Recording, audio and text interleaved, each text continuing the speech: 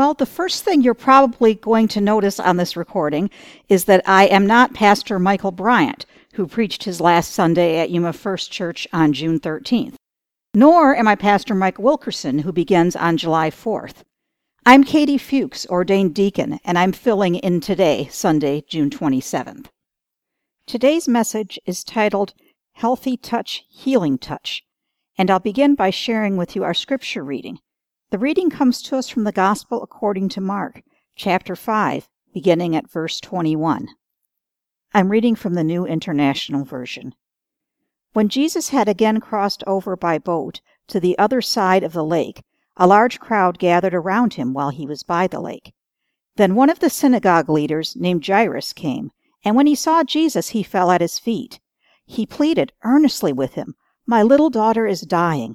Please come and put your hands on her so that she will be healed and live." So Jesus went with him.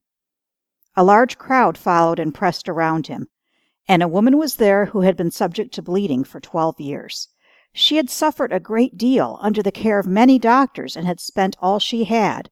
Yet, instead of getting better, she grew worse. When she heard about Jesus, she came up behind him in the crowd and touched his cloak, because she thought, "If I just touch his clothes, I will be healed." Immediately her bleeding stopped, and she felt in her body that she was freed from her suffering. At once Jesus realized that power had gone out from him. He turned around in the crowd and asked, "Who touched my clothes?" "You see the people crowding against you," his disciples answered, "and yet you can ask, 'Who touched me?'" But Jesus kept looking around to see who had done it. Then the woman, knowing what had happened to her, came and fell at his feet, and trembling with fear, told him the whole truth. He said to her, "Daughter, your faith has healed you. Go in peace and be freed from your suffering." While Jesus was still speaking, some people came from the house of Jairus, the synagogue leader. "Your daughter is dead," they said. "Why bother the teacher any more?" Overhearing what they said, Jesus told him, "Don't be afraid, just believe." He did not let anyone follow him except Peter, James, and John, the brother of James. When they came to the home of the synagogue leader, Jesus saw a commotion, with people crying and wailing loudly. He went in and said to them, "Why all this commotion and wailing? The child is not dead, but asleep." But they laughed at him. After he put them all out, he took the child's father and mother, and took the disciples who were with him, and went in where the child was. He took her by the hand and said to her, "Talitha kum," which means, "Little girl, I say to you, get up." Immediately the girl stood up and began to walk around. She was 12 years old. At this they were completely astonished. He gave strict orders not to let anyone know about this, and told them to give her something to eat. This ends the reading. Have you ever wondered what it might be like to live in the White House, either as actually the president, or perhaps just as a member of the president's family, or even a staff person? But there's definitely a downside to this. As glorious and posh and wonderful as the White House might seem, from the very first day you enter a security bubble. It never goes away for the rest of your life. Michelle Obama spoke of this in an interview in People magazine more than a year after her husband left office. She told the interviewer, "We don't have the anonymity that allows you to be in the world with normalcy. I go into restaurants, I still work out and travel, but I can't sit at a sidewalk cafe and just watch other people without it becoming a scene."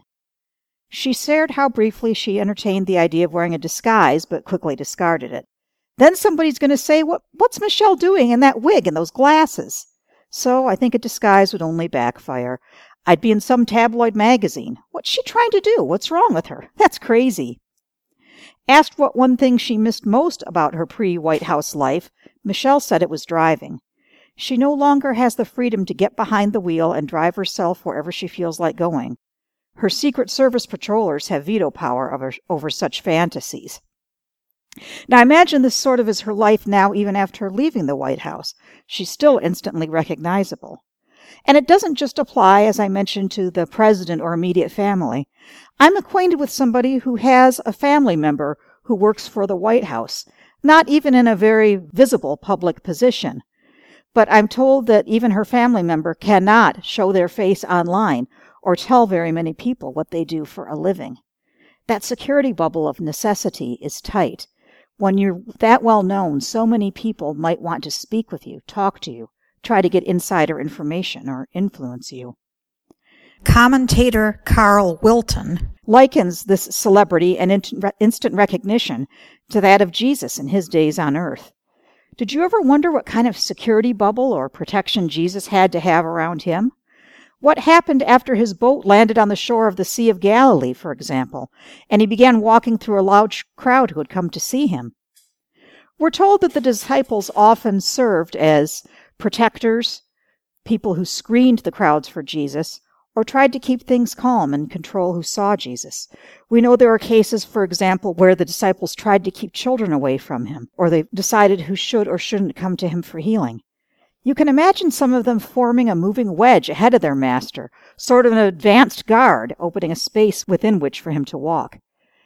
It's a good deal less sophisticated than Secret Service agents behind mirrored sunglasses with headsets or talking into hidden microphones.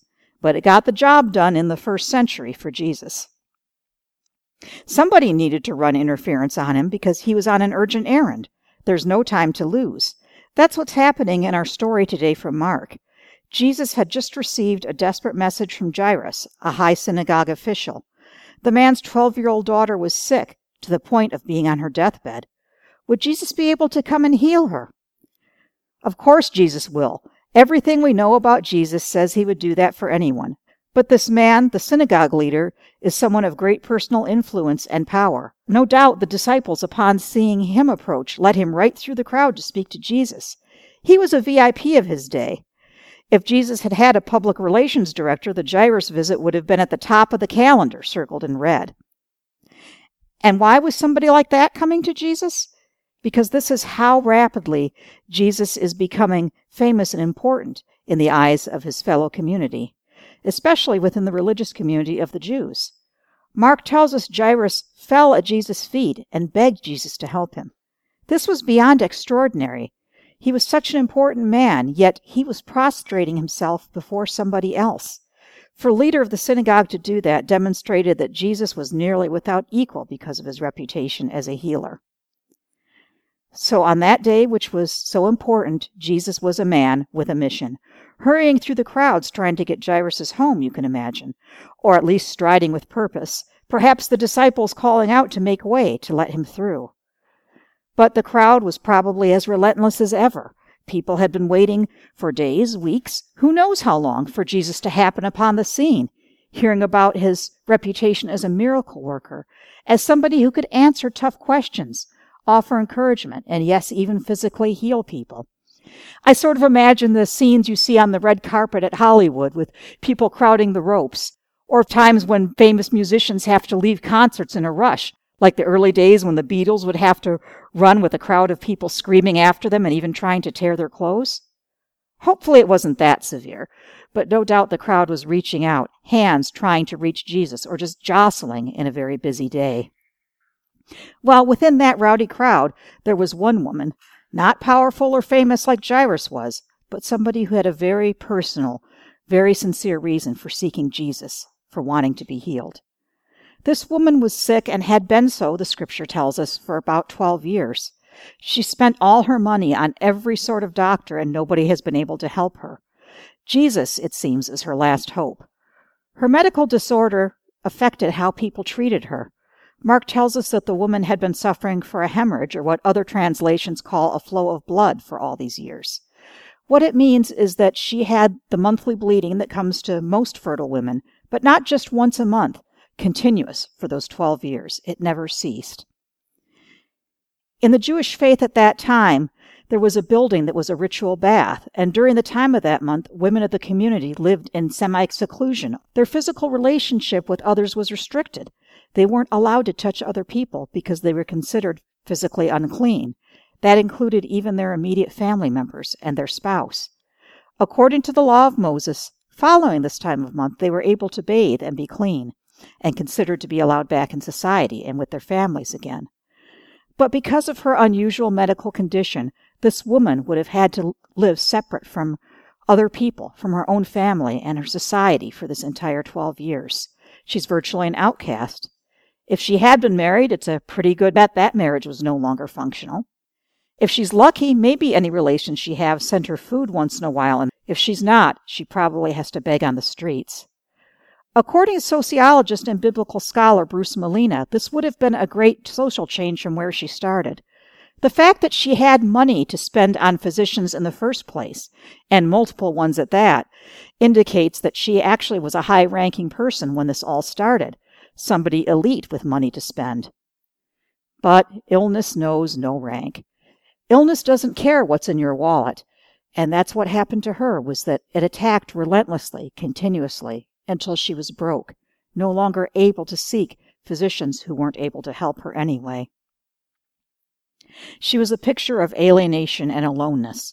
She wanted to be healed of her medical condition, but she also no doubt wanted to be reconciled with her community, to be reunited with family and friends. Yes, just to function and be among others. That morning, she goes out, probably hoping nobody will recognize her, and hides and slides through the front of the crowd. Jesus' disciples, in Secret Service mode, might have blocked her way had they seen her. But we're told that as this crowd goes by, as she's part of it, as they jostle around Jesus, she reaches out and touches his robe. And a miracle occurs. Mark tells us that a powerful feeling sweeps over her, and she knows immediately that she's been healed.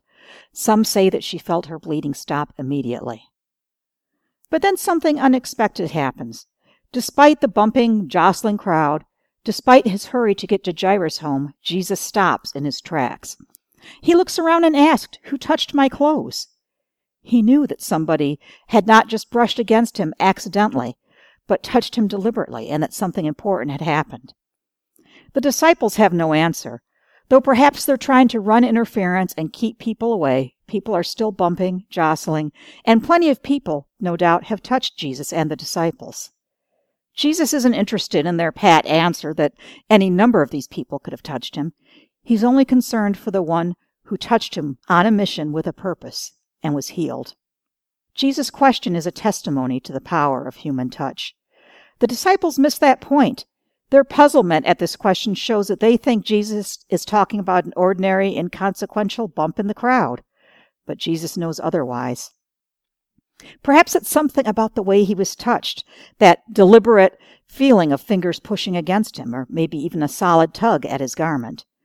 Even in a crowd, after all, can't we usually tell the difference between somebody just accidentally pushing us to when somebody reaches out with a purpose, to accomplish something or trying to get our attention? I distinctly remember a time in my life when that happened. I was attending a live concert, back when those used to happen, remember, of one of my very favorite bands in the world with a friend of mine.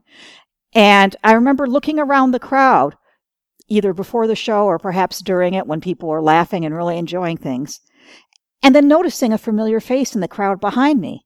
And I turned to my friend and said, "That's Quinn," the person behind us. I didn't know her personally. I just recognized her because I'd seen her online, and she actually wrote some pages about this band we were there to see in concert and maintained an online Tumblr blog about them. I always really enjoyed reading what she had to say about the band and agreed with her opinions about them. So I was excited to see even her in person and a chance to get to know her, perhaps. I said to my friend, maybe when the concert is over, I'll get a chance to go back and say hi to her. Well, the concert ended, and of course the crowd began to move around, some people trying to push to the front in hopes of a chance of meeting band members, others just collecting their things and preparing to leave. And as I was in the midst of this, making sure I had my purse on securely and that everybody was in order to leave our row, I felt a tap on my shoulder, a very deliberate tap. I turned around, and there was Quinn. She had actually gotten to me before I got to her. And although she wouldn't have reason to recognize me personally, she said she had seen my enthusiasm and engagement in the concert and recognized a fellow superfan of this band. Well, we kept in touch beyond that day, and now I've had the privilege of attending several concerts planned ahead of time with her. A new friendship formed, all out of that specific tapping that was done on my shoulder that day. Back to the touch Jesus felt in the crowd on the day that he met Jairus and met the woman who was bleeding. The touch from the woman was very significant. It was heartfelt, focused, and more than a little desperate. He cannot be on his way to heal Jairus' daughter until this human interaction has been resolved. Fearfully, the woman steps forward and identifies herself. Far from scolding her or complaining that she reached out and did this without permission, he blesses her. "Daughter, your faith has made you well. Go in peace." He calls her daughter. We don't hear him saying this often when he's healing someone, but he's not only healing her body, he's healing all of her broken relationships. He's welcoming her into his own spiritual family. Go in peace. What blessed words for a woman who has not known the freedom of coming and going, who has not known peace for such a long time. And of course, as for the other leading character in the story, the 12-year-old daughter of Jairus, we're told she does die after all, at least in the eyes and minds of the family members around her. And perhaps this is because Jesus took too long, as far as they were concerned, stopping to speak with this other woman, hearing her story and giving a blessing. Despite family members coming and telling him that the daughter has died, he continues to Jairus' house anyway, even though people try telling him it's no use. And there at the house, after reassuring them, he indeed raises the little girl from the dead, again with a touch, taking her hand. Jesus is the child of God himself, after all, and the love of God is without limit. It's not even limited by death. Just because one person receives the gifts of God's love, in this case the woman who was bleeding, doesn't mean that that supply of love is cut off and it wasn't there for somebody else. Now Jairus' daughter could also be healed. This is a story about human touch and what a powerful force it can be for good in our lives. It was a common thing in pre-pandemic worship services for people to share greetings with one another with a physical touch. We might hug somebody that we knew well or had seen every week, or somebody that we felt comfortable with and wanted to welcome. We always would shake the hands of people around us. This handshake, brief hug, or touch on the shoulder was our way of saying, "You belong in this body of God. We're happy to see you in worship." In a time prior to the epidemic, these greetings extended far beyond our personal space. It was shared both with friends and strangers alike. Our caring touch was a symbol of welcome, of community in Christ. Such a simple act, such a powerful, nonverbal message.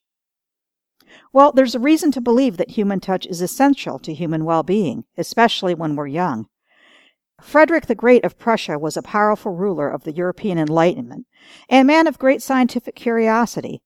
He once conducted an unusual and later decided to be quite cruel scientific experiment in the development of human language.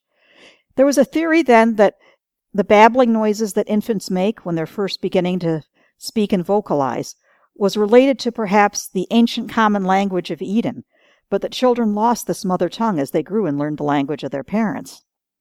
Frederick decided to test this theory by isolating newborn orphan infants from any contact with any adults. Specially trained nurses would take care of the babies, changing their clothing and feeding them, but touch them as little as possible, not at all whenever possible, and not speak to them or expose them to language in any way. Once the children grew old enough that they would normally learn to speak, they would be brought into the presence of the other children and see if their babbling would turn out to be a language that they could understand one from another. Well, not surprisingly, the experiment was a failure. History records that not one of these children even lived beyond infancy, old enough to begin to speak, more or less. The one thing Frederick did learn from this terrible, cruel experiment was that physical touch from one human being to another is essential to life, and especially in infancy. If babies are not picked up, hugged, or caressed, they don't have a very good chance of surviving. The need of most people to feel a physical connection from time to time has certainly been highlighted with our pandemic. When social distancing and even quarantining were at their height, at their most strict, people understandably complained often of missing contact with loved ones. You often heard or saw people lamenting about not being able to hug children or grandchildren if they were in another household. And I personally knew of many people who were only able to see their loved ones through a window if they were being cared for in a home. But it wasn't just these extreme cases. We had to be careful even about the most casual touch. Many churches had to drop the handshake greeting. Do you remember those first few weeks after the pandemic, before churches closed and we were still meeting, but we couldn't greet each other with handshakes, and we were encouraged to hold up hand symbols or wave at people instead? How deliberate we had to be. And after the pandemic, as that's coming back, hasn't it been a joy when we felt comfortable to be able to greet one another and shake hands again? People were so impacted by that. And you don't realize how often you might not worry about casually being around a friend or acquaintance. I watched a television special the other day where a cast talked about what it was like to still continue filming their show during the pandemic, how initially they had to contrive ways to remain separate, and how amazing it was when two cast members for the first time in over a year found themselves able to sit on the same couch together. Just even sitting in proximity was that exciting to them. So it's no surprise that many of Jesus' healing stories center around physical contact. Lest we be too hasty in our praising of this reopening of being able to touch one another, I think it is important to recognize, though, that not everyone is enthusiastic about physical contact. We're not all huggers. Unfortunately, also, we know all too well, sometimes touch can be used to harm rather than to help or heal. How often do we know of somebody who is recovering from some sort of trauma that doesn't like to be touched? And that can be a natural, protective reaction. We're also discovering that we can be a neurodiverse people. Some people are just wired in such a way that psychologically, emotionally, physically, being touched can just be too intense or uncomfortable. And then, of course, after the pandemic, some are reasonably more concerned about being touched, particularly if they are somebody who would prefer to be vaccinated and they haven't been able to for one reason or another. I saw a possible way to address people's different comfort levels in a post that was on Facebook about some social events that are using color-coded bracelets handed out at the beginning of the event to help symbolize this. If somebody is wearing a green bracelet, it indicates that that person is perfectly okay with casual physical greetings, including handshakes or hugging. A yellow bracelet indicates they'd prefer just using caution, that perhaps elbow or fist bumps are okay, nothing further. And if someone is wearing a red bracelet, they are still practicing social distancing or just don't want to be physically touched and would prefer just to be greeted verbally. I don't know if we really need to implement something this formal in our worship services or congregations across the board, but I do like how it models being aware that not everybody has the same comfort level with being touched, but that if we're healthy and careful about it, it can be something that is healing or welcoming when used carefully and appropriately. Because of her unclean state and the resulting isolation, the woman who touched Jesus' robe was starved of human touch. She somehow knew that if she squeezed through that crowd and touched him, she would be blessed. And she was, in a beautiful and a life-changing way. We too can experience the healing touch of Christ, perhaps through hugging or handshakes, or in more figurative ways, through the taste and smell of communion and Jesus' presence in that to us, or receiving the blessings of God figuratively, the warmth of the sunshine on our skin, or perhaps that glow in our heart when a story particularly touches us. Likewise, we are called to share God's love in the ways that we are gifted and comfortable. It may be through the way we greet others, through the way that we make them feel welcome, through a hug or a handshake if they like, through the gifts that we share physically when we donate food or clothing to others in need, or it may be through the way that we exemplify God's love and forgiveness in the way we relate to others. However we do it, may we all be agents of God's continued healing in our community and in our world. Amen.